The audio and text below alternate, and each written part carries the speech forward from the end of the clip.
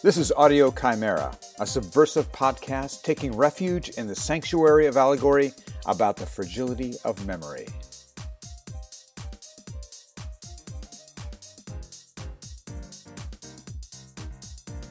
Episode 45, Why I Hate the Preferred Pronoun Thing. A few months back, I saw a post on Facebook that claimed, quote, straight white men don't like the idea of preferred pronouns. I guess this includes me, but perhaps not for the reason you think. Lately, I've been seeing many people listing their preferred pronouns on their online bios and profiles. At a conference, I saw paired pronouns printed on buttons that one could take and wear. But the buttons were so small, anyone wanting to read one on someone would have invaded that person's personal space and perhaps led to a charge of sexual harassment. Before my recent retirement, my workplace had also encouraged me to list my preferred pronouns. I did not. If people don't know to refer to me as he, him, I just don't know what to say about their perception, either of me or in general. I had my gender fluids checked a long time ago, and they've been in a steady state since age 11. I confess that I do find all of this a bit confusing. When someone refers to someone as they, but they know who they are, I start to get confused. Huh? So let's take a moment and explore pronouns. A pronoun is a short word that substitutes for a noun. If you are referring to me, Stephen, you might call me by name, and then in subsequent references as he or him. Traditionally, the pronouns used as the subject of a sentence or phrase are singular: I, you, he, she, it, and plural, we, you, they.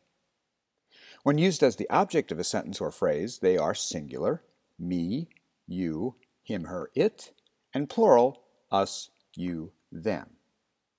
Now, of course, there are regional differences that creep in here, mostly in the second person category. By that, I mean when you address a person as you.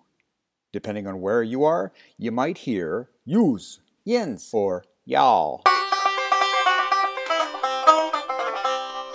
There are also differences when we look at grammatical correctness as opposed to common usage.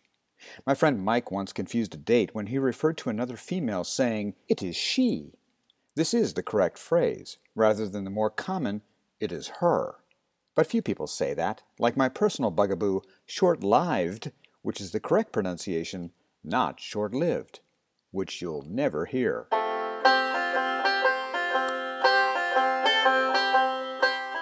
Now, naturally, any discussion of pronouns includes gender.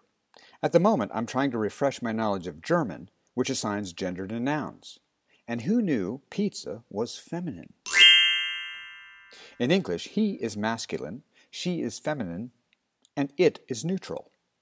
These are, again, the traditional designations. When I say masculine, I really mean male, not suggesting macho or toxic masculinity. At the same time, feminine should not suggest weak, just female. It has long been common for a bully to determine one's superior status by referring to others as ladies or using some other female reference. One such example might be, "Don't get your knickers in a twist," assuming knickers are underwear intended for a female. How many times growing up did I hear accusations, not exclusively directed at me, that "you act like a girl," "you sound like a girl," or "you throw like a girl."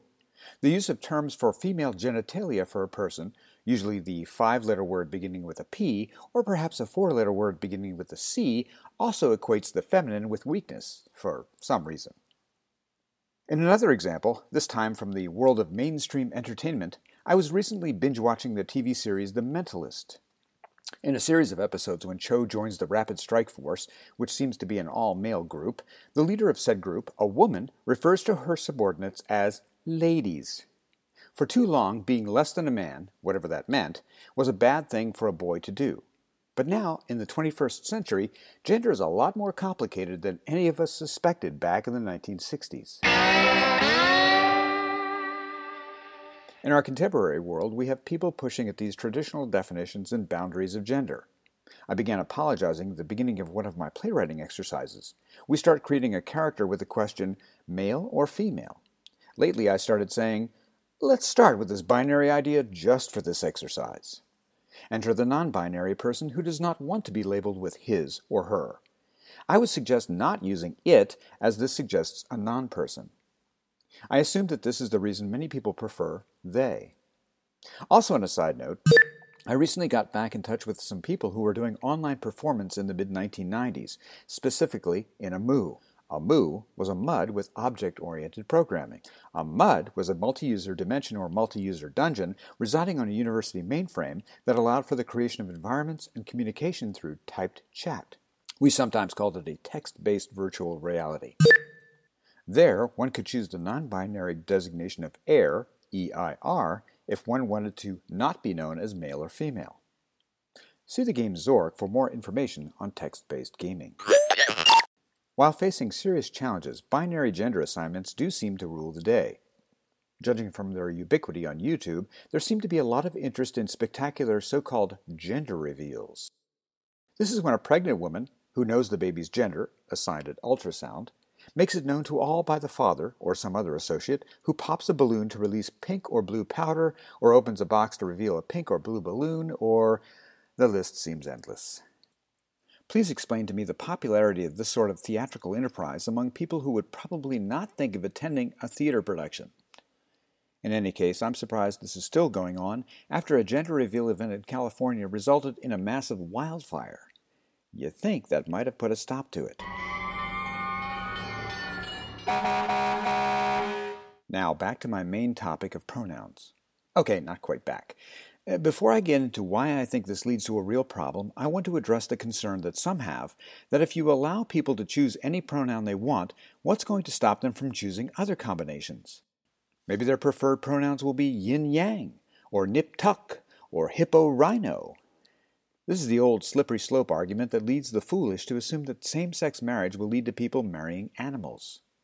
Or if we need a COVID vaccine now and then a booster, then the government is going to force us to get a booster every year just like the flu shot. I'm not sure who's being forced, since free will seems to have led us to a number of problems, health-wise and socially, but that's for another time. So that's a spurious worry. I am more concerned about people losing the English language and choosing their pronouns. For example, I saw someone had chosen she, her. That's a perfectly legitimate combination. However, somebody else had listed their pronouns as she, they. This opens up an entirely odd can of worms. Or perhaps a can of odd worms. I think it's perfectly reasonable to say, she did that thing, but I fear saying, have you talked to they? This creates a language problem. A friend of mine did say he had talked to someone who had used she, they, but they suggested that it didn't mean that they was the aforementioned object of a sentence. Apparently it meant that sometimes you could use she and other times they. But who determines that? And if so, then what is the preferred object pronoun? And how are we supposed to know? And can this lead to a breakdown in communication because we're already on our way to that? So maybe I'm confused as the straight white guy.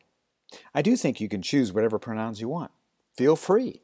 Change your name, adopt a new handle, baptize your baby as THX1138, whatever.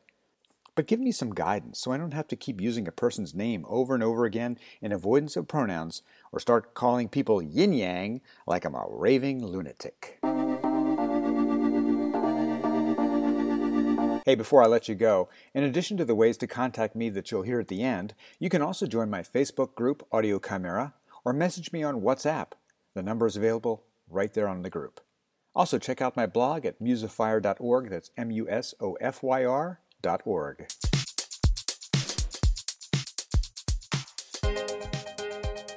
Anything you want to hear more about from this podcast? I can elaborate.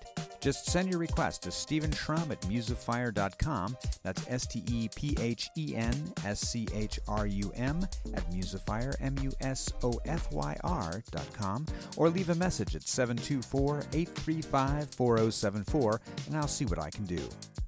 I receive no cash for products I mentioned, but please feel free to throw money at me to advertise here. For more information on my works, check out my website, musofyre.com. For written works, search for me on Smashwords as Stephen Shrum or Musofyre, or find me on Twitter, Instagram, YouTube, and Facebook. This is Stephen Trum. Thanks for listening to Audio Chimera.